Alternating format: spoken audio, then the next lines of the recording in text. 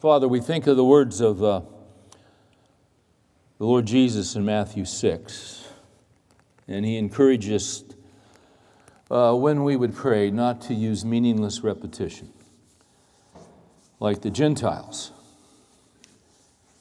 And He told us not to pray like that. He said, your Father knows what you need before you ask. Now that's an amazing thing.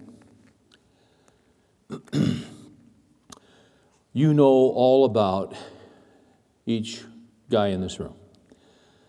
You know the challenges. You know the pressures. You know the things in our lives that, quite frankly, we wish were not in our lives, but they are. You know the seasons of our lives. We've got young guys here that are just getting going with manhood. They are embarking on a great journey. We have guys that are engaged and about to be married. We have guys that are expecting their first child, and both future mom and dad are so excited. We have guys that are around midlife, and they're kind of shocked they're there, but life goes by quickly. Then some of us are further along. Some of us now have empty nests, and it used to be we couldn't get a moment's peace in that house. And now it's so quiet we can hear our heart thump. There are stages of life. Some of us are close to the finish line. It's just how it works. But wherever we are in life, and whatever challenges and whatever pressures and whatever fears are before us, you are the God who knows it all even before we express it to you. But Jesus in the next verse said, when you pray, pray like this. And that kind of defies our logic. Your Father knows what you need before you ask Him, but when you pray, pray like this. And the fact is, Lord, that prayer is for us. It's not for you. Prayer is not to dispense information to you about us. You know more about us than we know about ourselves. But what prayer does is that it allows us to unload. It allows us to empty the backpack of life and the weight that slumps our shoulders and at points causes us to kind of haltingly limp through life, because we do carry burdens. But we cast our burden upon you because you care for us. You know everything about us. You know our fears, our worries. You get why we are so burdened. And we get comfort when we understand that you are the God that is not shocked or surprised by where we are. You knew it from the beginning that we would be in this place. But we turn to you as our Father.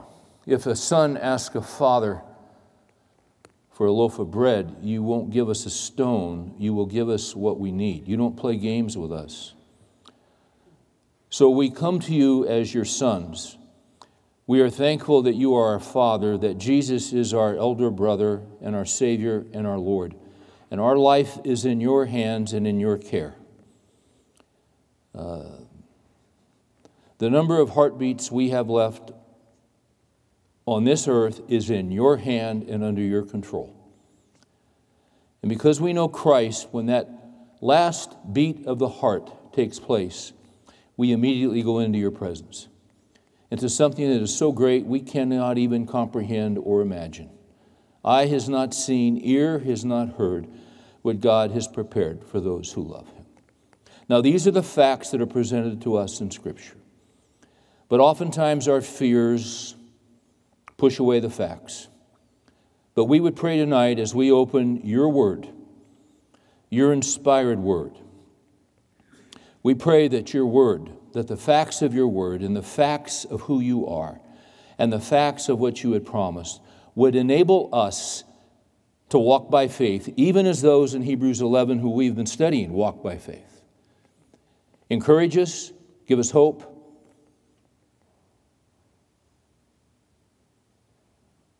Help us to suppress the fear and fight it off and to look to you. The fact is, we're safe. The fact is, you are our sovereign keeper and our sovereign defender. Our life is in your hands. We glory in that and we thank you for it. Help us to live in light of those facts. In Jesus' name we pray. Amen.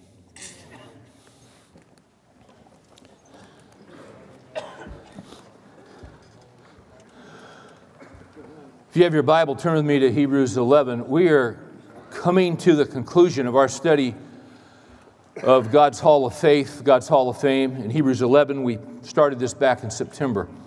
And there are different individuals who are mentioned by name in Hebrews 11. And tonight, we get to the last one mentioned by name. If you have your Bible, you might want to take a quick look at Hebrews 11:32. We've been looking at these individuals who are Old Testament saints.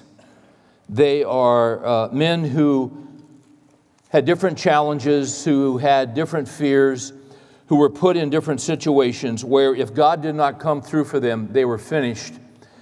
We have biographical information on them in the Old Testament. None of them were perfect. None of them were without sin. Many of them had great shame in their lives, as we do, and had much regret.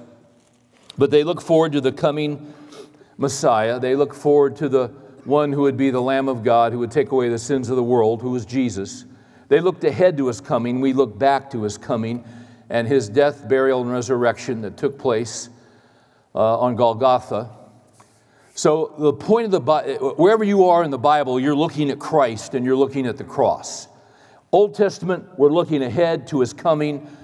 New Testament, post-New Testament, we look back to what he did on the cross and to what he accomplished.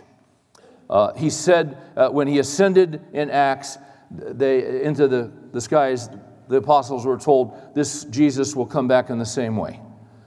As he ascended, there will be a moment where he will descend. And we look forward to that. In the interim, we are walking by faith, and we all have our challenges, and we all have our concerns, and we all have our pressures and our stuff. And we are counting the Lord to come through for us in whatever it is that we are dealing with, whatever it is that weighs us down and burdens us and afflicts us. And it can be hundreds and hundreds of different situations and pressures, and oh my gosh.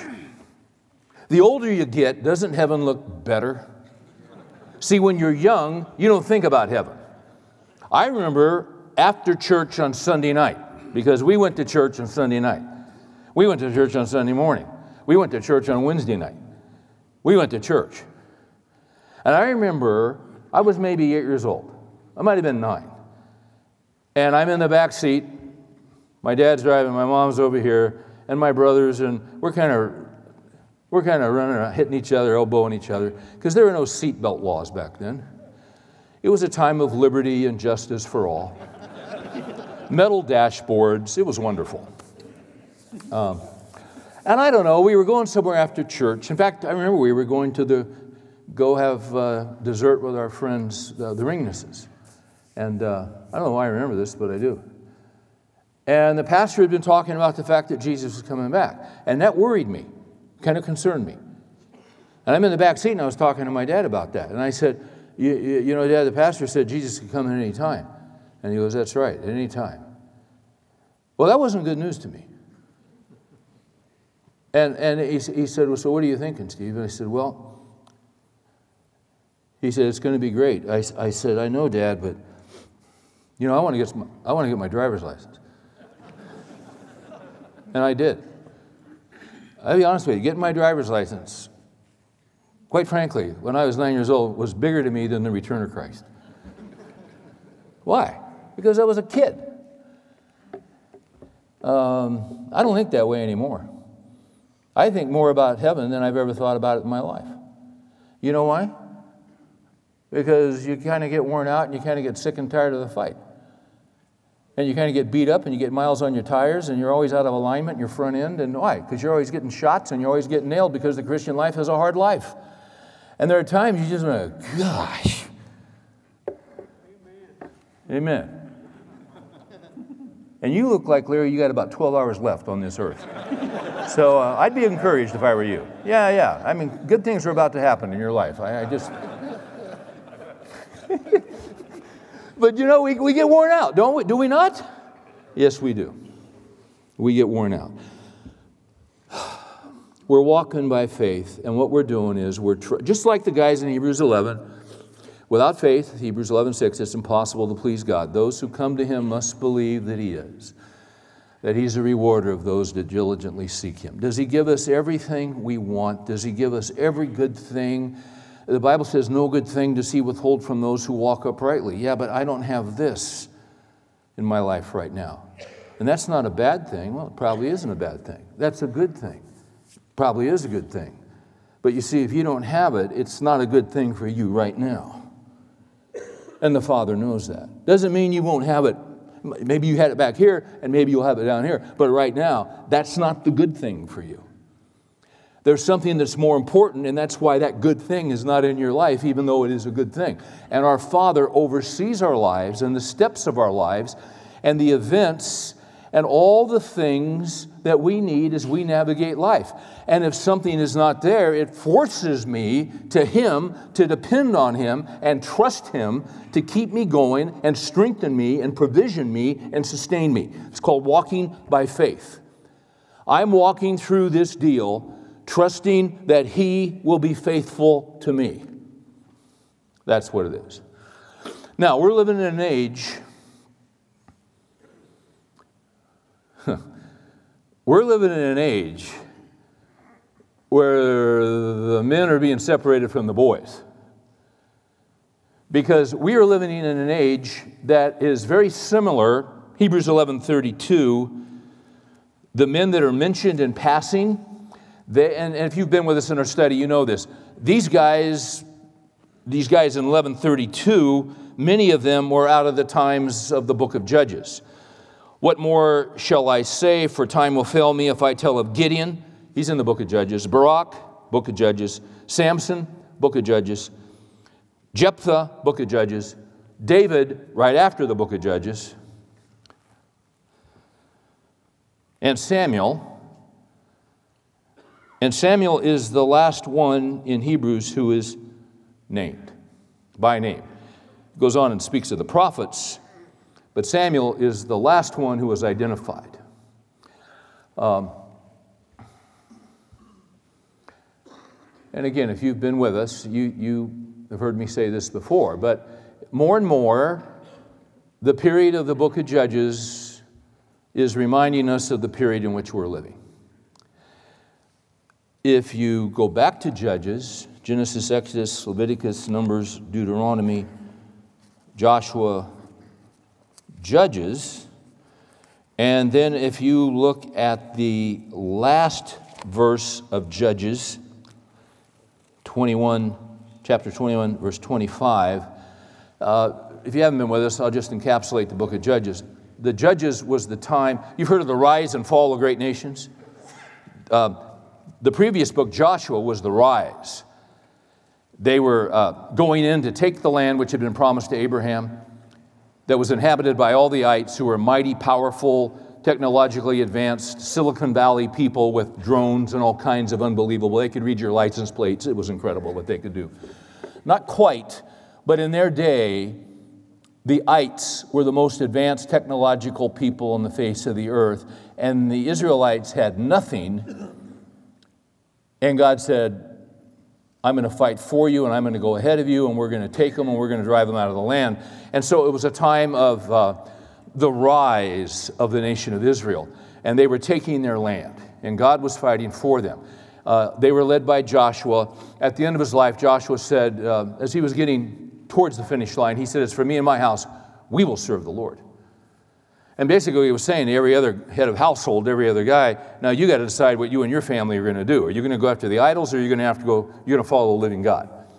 And basically what happened is that after he died, they went after the false gods and the false idols and they didn't serve the Lord, so they went into a downward spiral, because the further and further you get away from the Lord God and His Word, the more trouble you're going to find yourself in.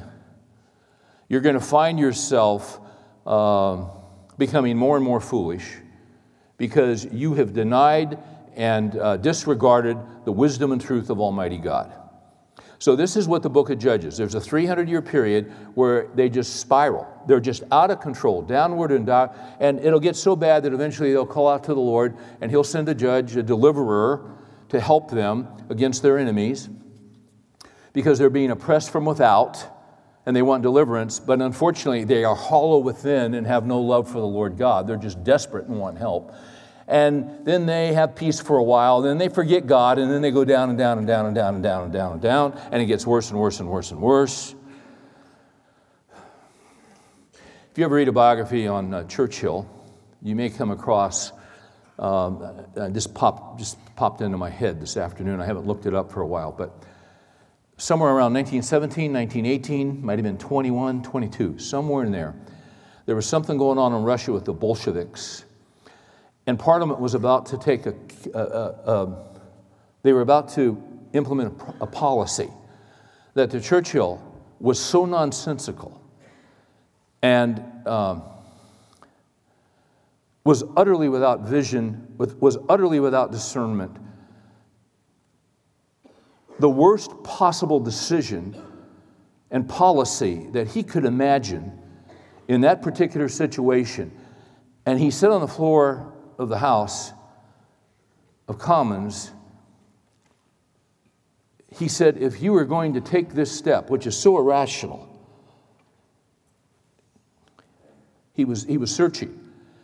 You might as well go ahead and legalize sodomy. Yeah. That was the most outlandish thing that he could imagine. Well, we've done that, and we're going beyond it.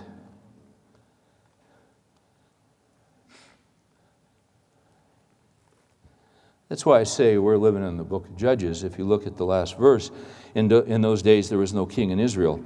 Everyone did what was right in his own eyes.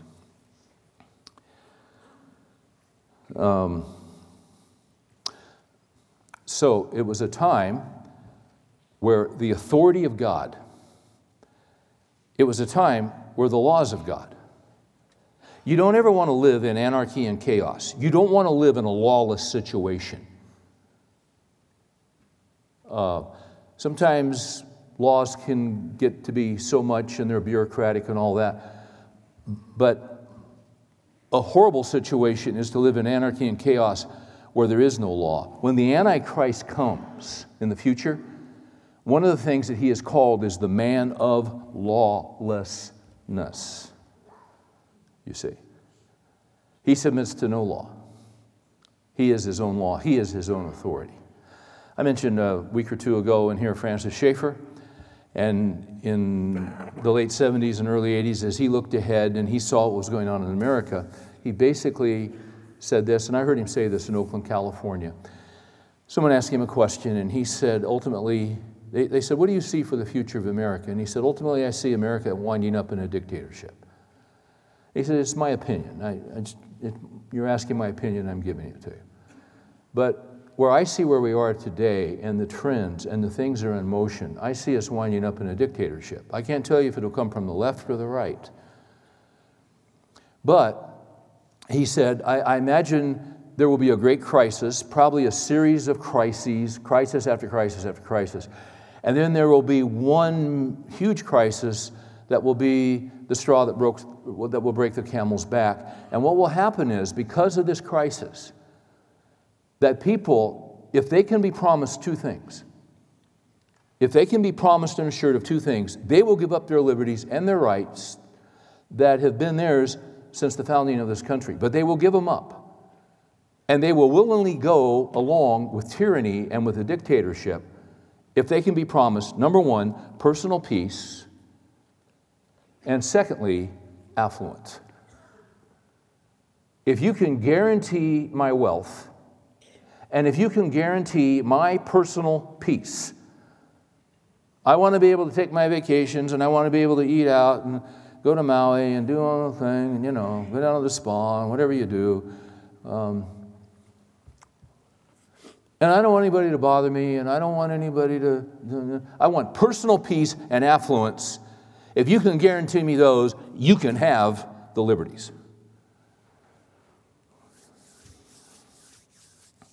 And I remember thinking,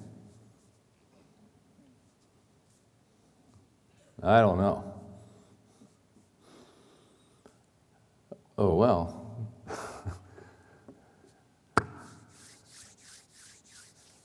You can see how that could happen, couldn't you? We're well on our way. And once again, I'm just here to encourage you. But it's where we are, is it not? It's where we are. Turn with me to 1 Samuel 8. And once again, we'll see some parallels. I don't want to spend too much time on this. What I want to talk about tonight, these men in the Old Testament walk by faith. How do you walk by faith? Now watch this. Go back. As you're going to 1 Samuel 8, I'm going to quote Hebrews 11:6. For he who comes to him must believe that he is. If you believe that God is, you believe that God has authority. You believe that God is sovereign. Our God is in the heavens. He does whatever he pleases. Psalm 115. Psalm 103. His throne is in the heavens. His sovereignty rules over all. His absolute control. So when you come to God, you believe he is the sovereign, wise, powerful, creator God who spoke the worlds into existence. And therefore, when you come to him and you come to him with, and you live under his, watch this, his authority. Jesus said, all authority has been given to me in heaven and on earth. All authority has been given to Christ. Everybody is under some kind of authority. What they had in the book of Judges and what we have today is we have authority issues. When you look at Judges, and you're going to see it in a minute in 1 Samuel 8, in Judges, that last verse we read, in those days there was no king. The king has authority. They didn't have kings in Israel. And usually when you have a king, the king has authority. In fact, they are called sovereigns. Because in that earthly realm, they have all authority. If you go back to the kings of the Old Testament, not the Hebrew kings, not the kings of Israel and Judah, they were different. But the kings of the surrounding nations were sovereign, and they could make law. They just flat out just made law, and their word was fine. There was nothing you could do because they had all authority. That's why when our founders put everything together, there were 3 branches of government, which come out of the book of Isaiah, because there was a check and balance system, but the thing they kind of missed in their Achilles heel were the courts. And the courts have no accountability to anybody. Well, that's not quite right. You say, well, the Supreme Court, they're not accountable. Oh, yes, they are. One day, every one of those justices will make an appearance at the Supreme Court. And they'll stand before the Lord Jesus Christ. Know it. Know it. Judgment has been given to the Son. And it's coming. Okay.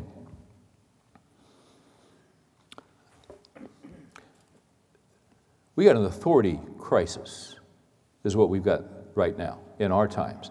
1 Samuel 8. Now, it came about when Samuel was old. There's a lot about Samuel in the earlier chapters from the time he was born. And anyway, okay, but now he's old. Came about when Samuel was old that he appointed his sons judges over Israel. Now, here's the deal. Samuel is on the tail end of the book of Judges. He is a pivot between Judges and the period of the kings in Israel. In fact, Samuel is going to appoint, God is going to tell him to anoint Saul to be the first king. So he is a pivotal figure. Judges is wrapping up. Now they're going to get a king. Well, why are they going to get a king? We'll see it. Came about when Samuel was old, he appointed his sons judges over Israel. 3. His sons, however, did not walk in his ways, but turned aside after dishonest gain and took bribes and perverted justice. So his sons were not under the authority of God. They did not acknowledge God's authority. Then all the elders of Israel gathered together and came to Samuel at Ramah, and they said to him, Behold, you have grown old, and your sons do not walk in your ways. Now appoint a king for us to judge us like all the nations. Things were bad in the nation. And here's what happens. Things can get so bad and so bad, everybody wants their individual rights and everybody wants to be their own authority, as we saw in Judges. But when you get to some of those last chapters in Judges, things were so out of control. When there is no law, and when every man does what is right in his own eyes, there's absolute chaos. And you've got an event, and you've got a lot of violence in the book of Judges. But when you get to the end of Judges, you got a situation where a woman was gang raped.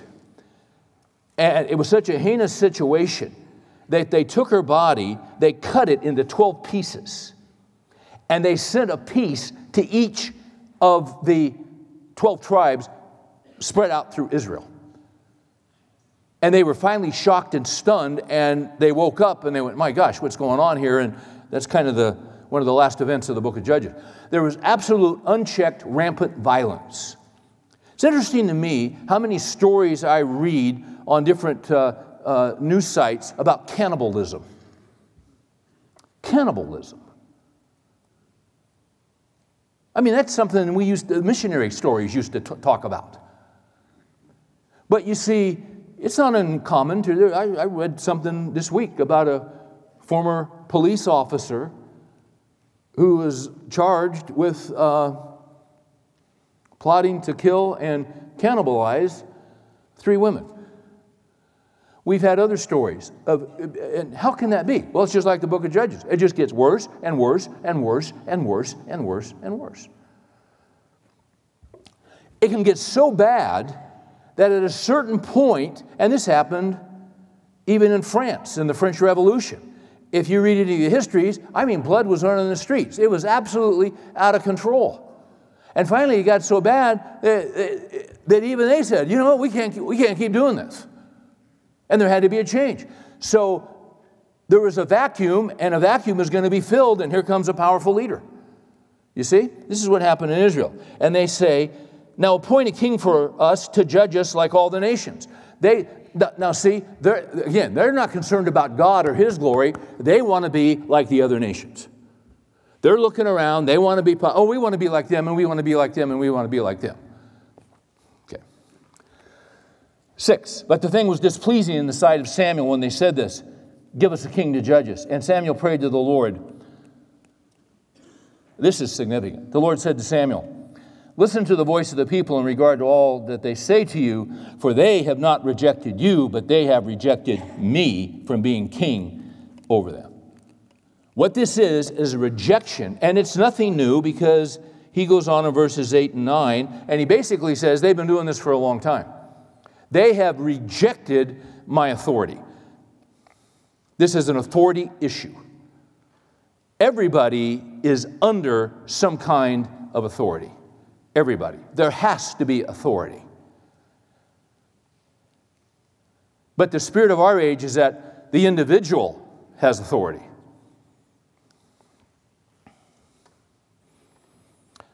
I remember driving with my boys. We were late.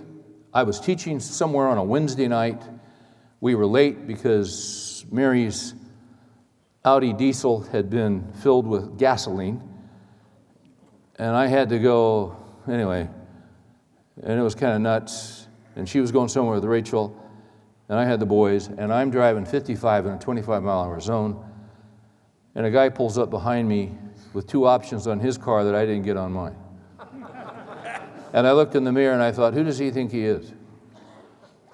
Who does he think he is? We're both citizens under the Constitution. We both have the same rights. Well, the fact of the matter is, he was a police officer and I'm not. And yeah, are we equals? Yeah. But in that situation, he has authority over me. And he turned on the lights and he turned on the siren and he pulled me over. And he came up and he said, sir, can I ask where it is you're in such a hurry to get to? And one of my boys yelled out, we're going to church. True story. And I had my Bible on the passenger seat. They were in the back seat. And he goes, oh, you're going to church. And I said, yeah, I'm actually going to teach in Romans where it talks about obeying the laws of the land. He goes, are you really? And I go, yeah. He goes, well, I'll tell you what, you promised to obey that chapter in Romans, I'll let you go. He did. He had to be a believer. And I said, wow, well, that's not justice, that's mercy. And it was. He had authority over me.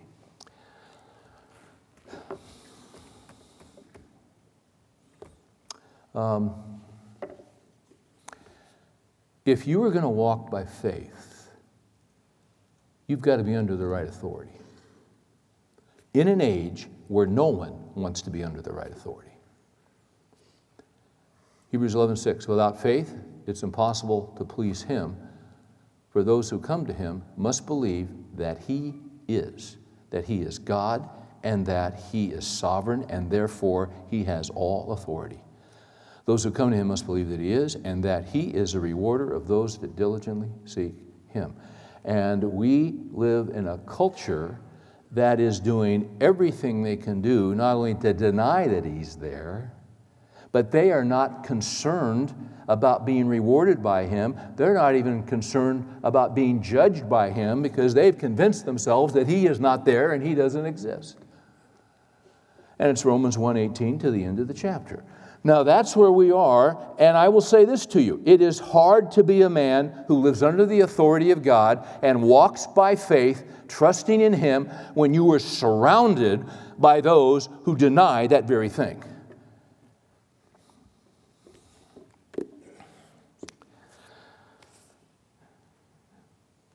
So, Mary's reading this book called You Lost Me by David Kinnaman. The subtitle is Why Young Christians Are Leaving Church and Rethinking Faith. Fascinating book, a study done by the Barna Group.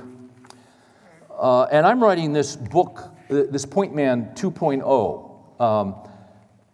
Point Man was the first book I did about 23, 24 years ago. It was to men about being spiritual leaders of their family. And if you're here, you've heard me allude to it.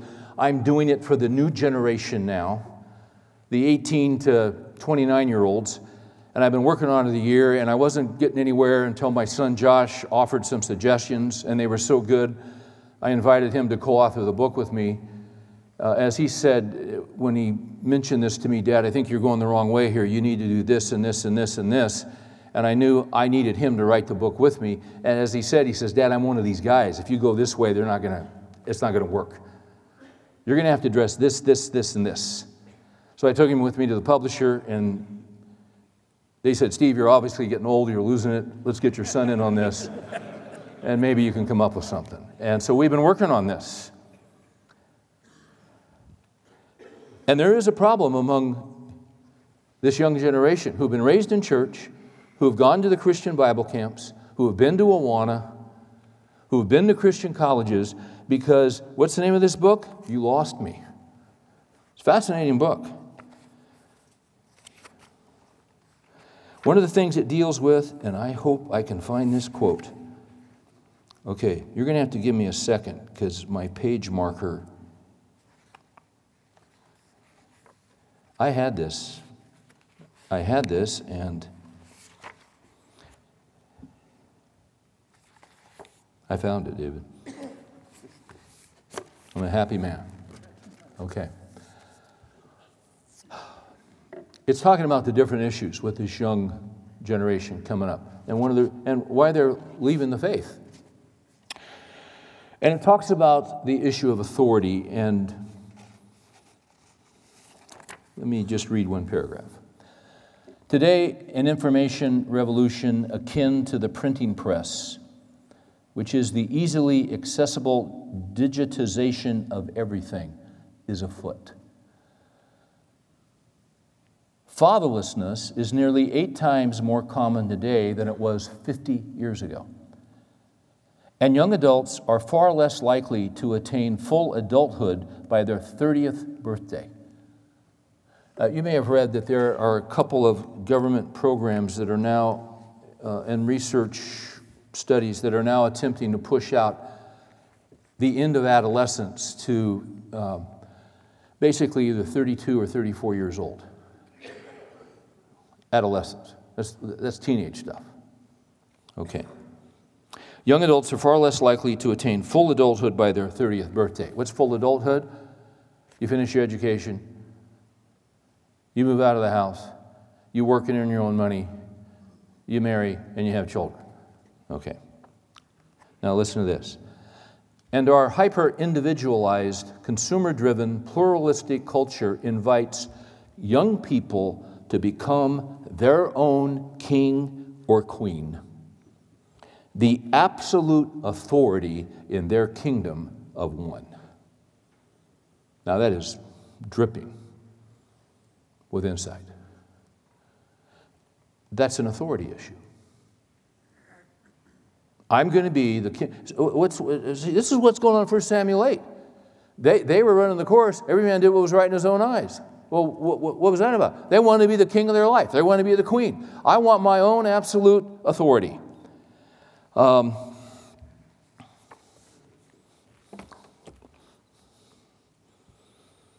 here's the question.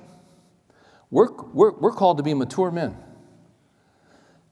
And quite frankly, reading this book is a little bit overwhelming. I can only read a few pages at a time because it's depressing. Because you see the cultural pull. You see you can raise a kid in a Christian home with Christian truth, but the power and the pervasiveness of false teaching, well, the secondhand smoke is everywhere. And it infiltrates their thinking. Now, one of the things that is needed is, and they have all these issues with, let me say this. One of the things that is needed is they need men in their lives who lead, but lead by example. They need to see congruency. They need to see integrity. They need to see a man who names the name of Christ. And how many highfalutin, flying, big-time preachers have we seen who make this declaration, and they're shacking up with prostitutes? Or they got this scandal, or they got this. How many times have we seen that? My gosh, no wonder they're cynical. What they need to see is evidence of a man who actually attempts to live out what he teaches. Not that he's perfect, but he's, as Paul said to Timothy, watch over your doctrine and your life. You are under the authority of God. Okay. One of the things Josh said to me, and again, if you've been here, you've heard me allude to this. He said, Dad, look in Point Man, because again, I started writing that book in 87, came out in 90. I started doing the research in 87. He said, Dad, in Point Man, you talked about being a husband, and you talked about being a father, and you talked about the responsibilities of manhood.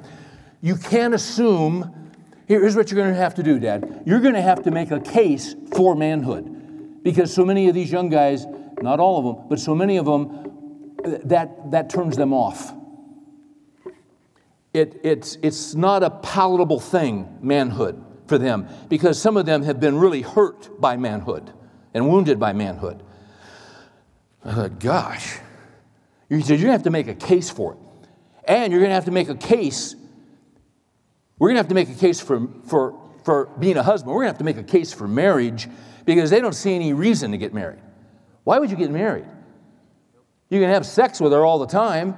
I mean, what do you have a wedding for? What's that about? And you do a prenup. You're going to have to make a case for them to get married. And you're going to have to make a case to being married and having kids and staying married, for better or worse, rich or poor, in sickness and health, forsaking all others till death do us part. You're going to have to make that case, because they're not sure they want any of it. But my gosh. So I've been working on this for weeks and weeks and weeks. And he said, I can't write that. You're going to have to write it. I said, thanks a lot. And he's right. I should write that. So I've been working on it. You know what that all comes down to? That all comes down to authority. Now, I'm going to read, you're going to have to bear with me. And as I read this, here's what I'd like you to do. I'm not just talking about the young coming up. I'm talking about us. Because there is a problem within the Church of Jesus Christ that many who name the name of Christ walk in such a way that we're not under His authority, we're under our own authority. And this creeps into our hearts and minds and our actions and our behavior. And what it does is it cripples our leadership and we lose credibility. And there isn't a power. There's not an example that should be there. So as I read some of this, okay, so I'm thinking to myself, all right, we got to make a case for manhood. How do you make a case for manhood? Well, let me tell you how you do it. You go back to the first man, who was Adam. You got to go back to Genesis, and you got to go back to Adam, because if you want to know what a man is supposed to do, you go back to the creation of the first man, and God gave the first man certain creation ordinances. He gave him certain tasks that were for all men, in all cultures, in all times. There's your definition of manhood. So you go back to Genesis and you start with Adam. But we got a problem. Well, why is that a problem? Well, because, and I'm not talking about non-Christians, I'm talking about those in the Christian faith who've been to Christian schools. Many, Josh said, Dad, you're going to be surprised by this, but a lot of these young generation, my generation coming up, they've got real problems with the Old Testament. They got real problems with Genesis. They got real problems with the historical accounts in Genesis, and they got problems with other stuff in the Old Testament. He said, I'm talking about Christians. He said the authority issue is huge.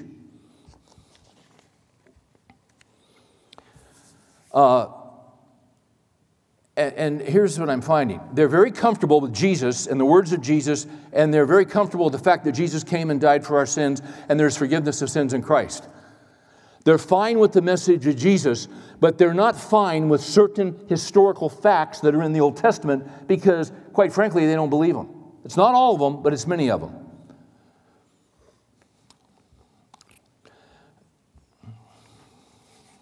I got too much stuff here tonight. Martin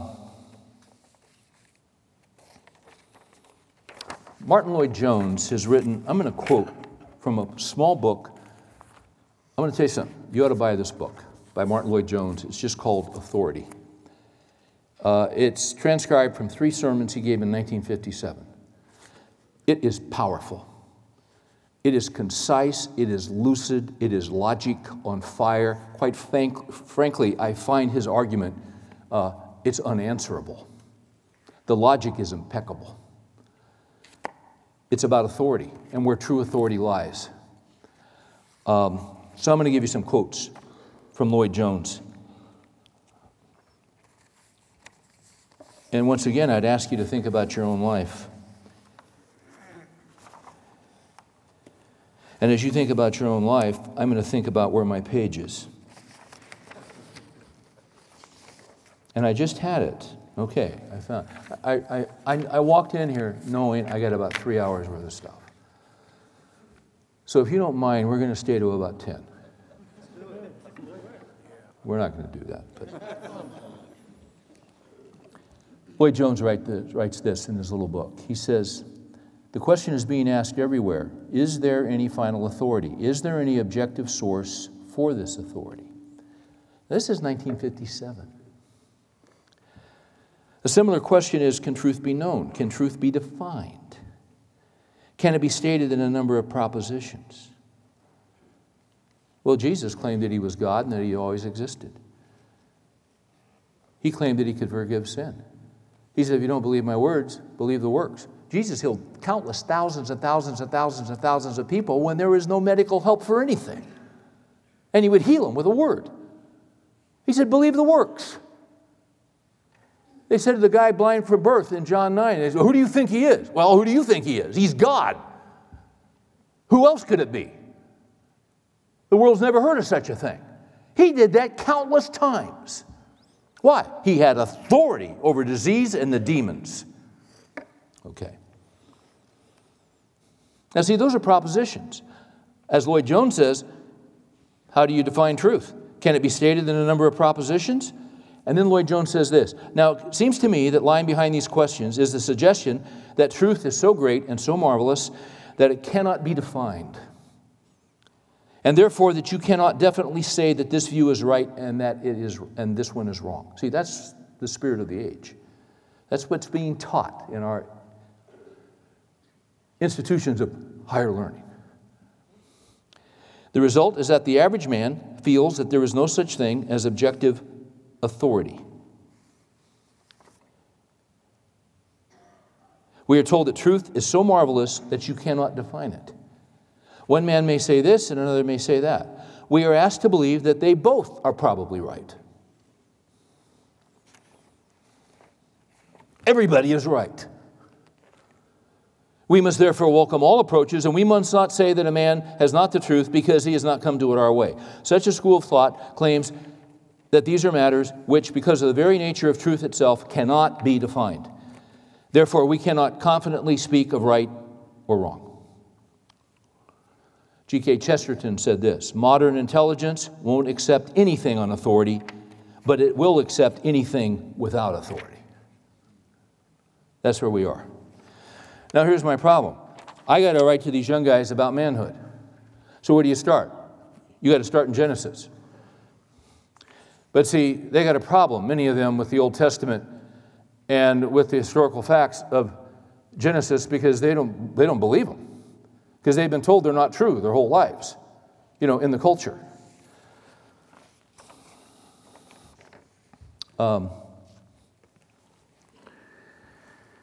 And so they're very comfortable with the words of Christ. They're comfortable with the gospel message. But they're not comfortable with the Old Testament because God seems to be a different God in the Old Testament. And there are some problems. There are some hard passages. No disputing. Turn with me to Romans chapter 5. And I'm going to make the argument that Lloyd Jones makes. And I want you to, and what he's talking about is the entire authority of the Bible. The whole authority of the Bible. That you cannot pick and choose your authority.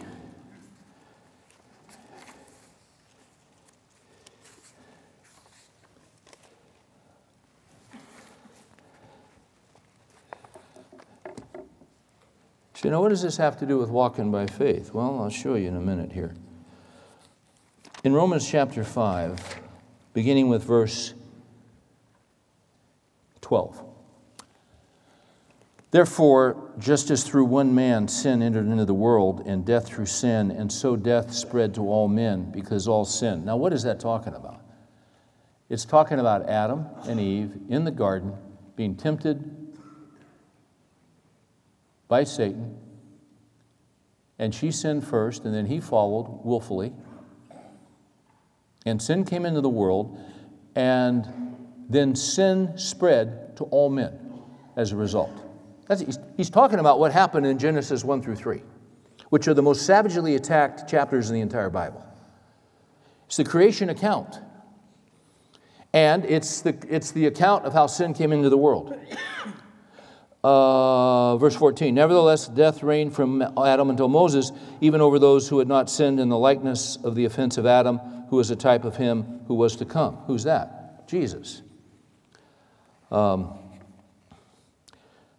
Next verse. But the free gift is not like the transgression. Now, here's what's going to happen. You're going to see him contrasting the first Adam with the second Adam, who is Jesus. But this free gift is not like the transgression. For if by the transgression of the one many died, much more did the grace of God and the gift by the grace of the one man, Jesus Christ, abound to the many. And all the way through to the end of the chapter, you got a comparison between two men, Adam and Jesus Christ. You see, basically, what's happening here is that you are not given the option to choose between Jesus and Adam, because if Adam was not a true historical figure who walked the earth, if there really wasn't a garden, if there really wasn't a temptation, if there really wasn't sin that came into the world and then spread to all men as a result, then there is no need for Christ to come and give his life and die and raise on the third day. There's no need. Do you see the logic there? Because you see, all of Scripture is inspired by God. It's the whole of Scripture. You don't stand over it and decide which parts you want or don't want.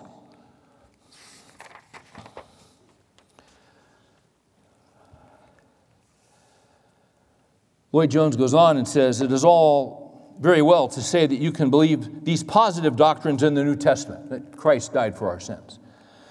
But you cannot possibly accept the first chapters of Genesis and that you do not believe in the doctrine of the fall. My assertion is that according to biblical teaching, you cannot divorce the doctrine of the atonement from the doctrine of the fall and the doctrine of sin, which are in the early chapters of Genesis. And that puts you directly face to face with the question of history. Man was either created, as Genesis tells us, perfect and then fell, or else man has been slowly developing from the animal and has never been perfect at all. It is either one or the other. There is no question regarding the teaching of the New Testament in this matter. So you see the danger of beginning to separate and to say in rejecting the first chapters of Genesis, you are merely rejecting what your scientific knowledge makes possible. But you are not merely doing that, you are rejecting an essential part of the doctrine of the atonement. You say, well, because of what science teaches, and science with a big S has become the authority. Well, I can't possibly believe what's in Genesis 1 through 3 because of the authority of science. So how could Lloyd Jones write that? I mean, he's ignorant of science, he's an enemy of science? No, he wasn't. He was a scientific genius. Before Lloyd Jones was a pastor and a theologian, he was a brilliant medical doctor in England. Graduated from St. Bartholomew's Medical School in London. Was such a brilliant student that Sir Thomas Horder, who was considered maybe the top medical mind in all of medical science in all of Britain, who was a consulting physician to 3 kings of England and 3 prime ministers. Why? Because he was the best.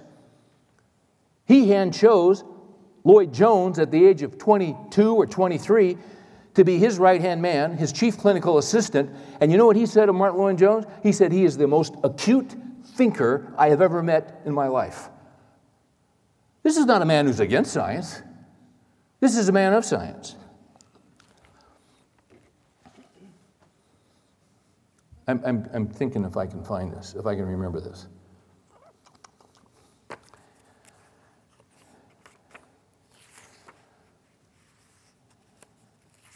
Give me a second.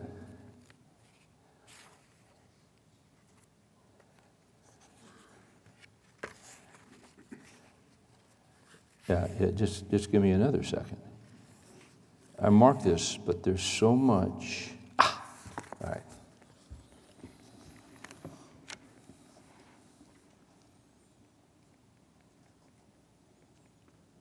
He's talking about what happened in the last century. Darwinism, the writings on geology, the writing on biology. Listen to what Lloyd Jones says. He's talking about compromising authority to science. Remember, he's a man of science. He said, I believe that some of our grandfathers did just that, compromised in the last century. They were terrified by the modern knowledge that has come with the advance of science. They were over-anxious about the statements of biology and geology. Many of them, therefore, took great pains to reconcile the Bible with this new learning. There was a tacit assumption that the new learning was of necessity right. I detect, I fear, a tendency among certain conservative evangelicals to do this very same thing today. There is a fear of what is called science, with a big S. Science has become the supreme authority. And in a spirit of fear, men are ready to make concessions which, in my opinion, should never be made at all. Now listen to this. If you study the history of science, you will have much less respect for its supposed supreme authority than you had when you began. Just study the history of science. It is nothing but a simple fact of history to say that 100 years ago and less, scientists were teaching dogmatically and with extreme confidence that the thyroid gland, the pituitary gland, and other glands were nothing but vestigial remains. They said that they had no value and no function whatsoever. Now, this is not theory. It is a fact. They asserted dogmatically that these were useless remains, but today we know that these glands are essential to life. Well, how many of you guys, your wives, take thyroid stuff? Come on. How many of you take thyroid stuff? Okay. Thyroid's huge. Pituitary is huge. But 100 years ago, those aren't important. Really. Without arguing in detail about scientific matters, I say that it is not only lacking in faith and unscriptural, but it is ignorant to accord to science, modern knowledge, or learning an authority which they really do not possess. Let us be scientifically skeptical with regard to the assertions of science. Let us remember that so many of their assertions are mere suppositions and theories which cannot be proved and which may very well be disproved, and so many have been disproved during the past 100 years. So, I mean, you just take geology and young Earth versus old Earth, and, the geological, how can this be? Well, hey, listen, Adam and Eve weren't formed as infants, were they? They were formed as mature adults. The creation, when God spoke it into existence, the trees weren't little seedlings you got from a nursery. It was mature. They were fruit-bearing trees. God created with maturity. And when you have maturity in that situation, He created with apparent age. Not age, apparent age. You cut a tree, you're going to be tree rings.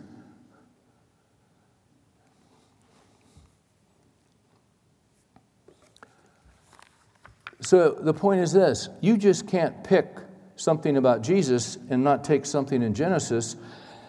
And here's another reason. The issue of marriage. I got to write to these young guys about marriage.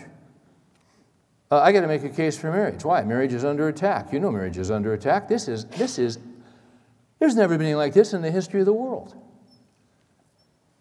To attack marriage. They're attempting to redefine marriage. Marriage is a creation ordinance. For this cause, a man shall leave his father and mother, shall cleave to his wife, and the two shall become one flesh. Do you know how many kids raised in evangelical homes have no real problem, don't understand what this big to-do is? Why do you think that a man can't marry a man or a woman can't marry a woman? It's an authority issue. They asked Jesus a question about marriage in Matthew chapter 19. And here's how Jesus responded. The Pharisees came up to him and tested him by asking, "Is it lawful to divorce one's wife for any cause?" He answered, "Have you not read, He who created them from the beginning made them male and female, and said, therefore a man shall leave his father and mother, hold fast to his wife, and the two shall become one flesh." So what does Jesus use in order to answer their question? He goes back to the historical facts of Genesis 1 through 3. He had no problem with the facts, with the authority of Genesis 1 through 3. He had no problem with the literal Adam. He made Adam. He created him. He created the garden. Read Colossians 1:16. He's the one who made them male and female. He's the one who uttered the words, "For this cause a man shall leave his father." He was there. Of course he didn't have a problem with it. So don't tell me, "Well, I love the Gospels, I love Romans, but I reject." You can't reject it. He doesn't leave that option. If you believe him, you have to believe what he said. Because if he said it was an historical fact and it wasn't, he's a liar.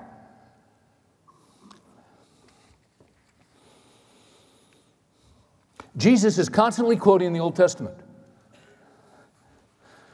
Listen to John 5:46 to 47.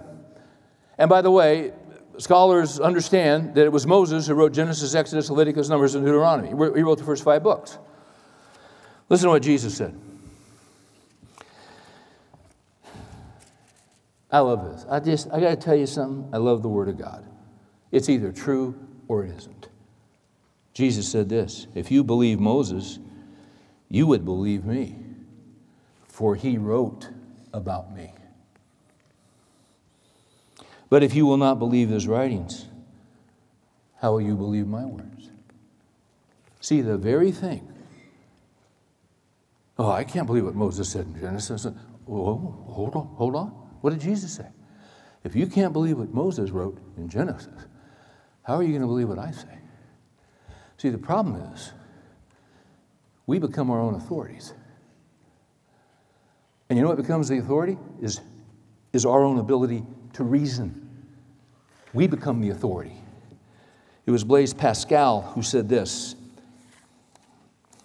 Pascal said, "The supreme achievement of reason is to bring us to see that there is a limit to reason." You have a certain amount of bandwidth. We have limited minds. God has no limitations.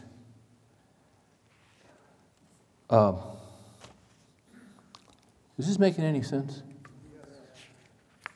It's the issue of authority. It was the issue in the book of Judges. It was the issue in 1 Samuel 8 when they said, we don't want God as king. We don't want to be under God's authority. We want to be under our own authority. It's the issue with Tim Tebow and this whole thing going on this past week. You see? See, this has been a nation where you have had freedom of religion and you've had freedom of speech. But those days are gone.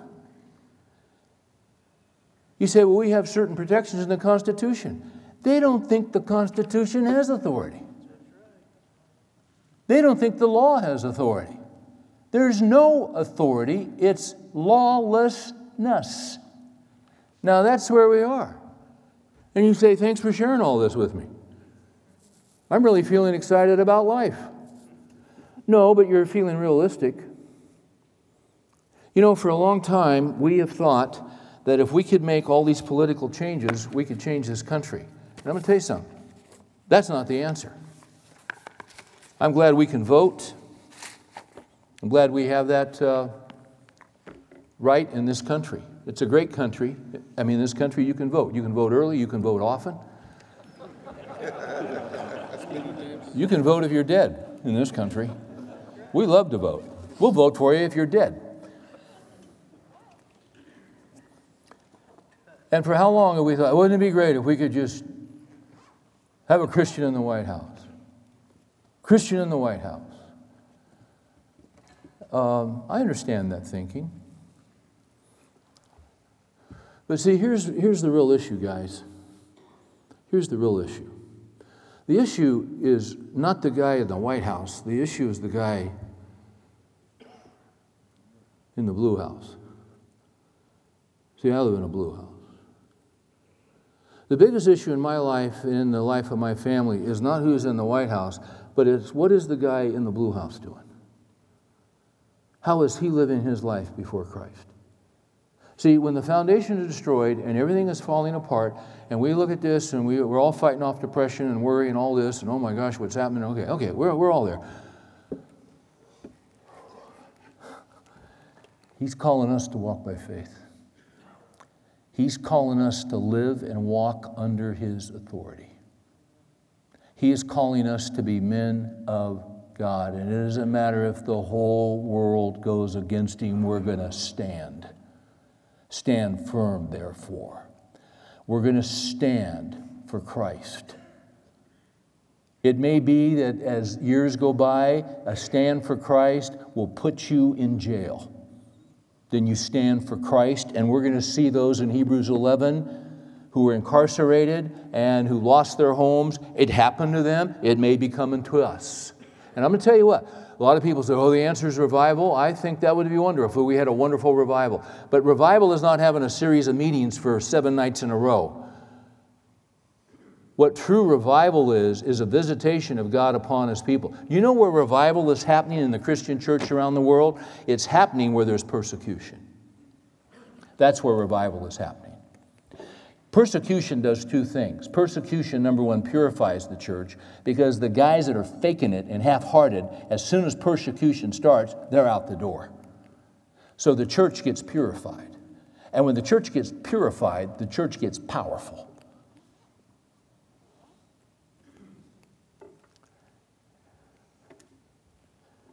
And none of us want to think about this. But I would suggest to you we better think about it because things are moving at a rapid rate. And these are days where our only hope is to walk in faith, following Him and trusting in Him.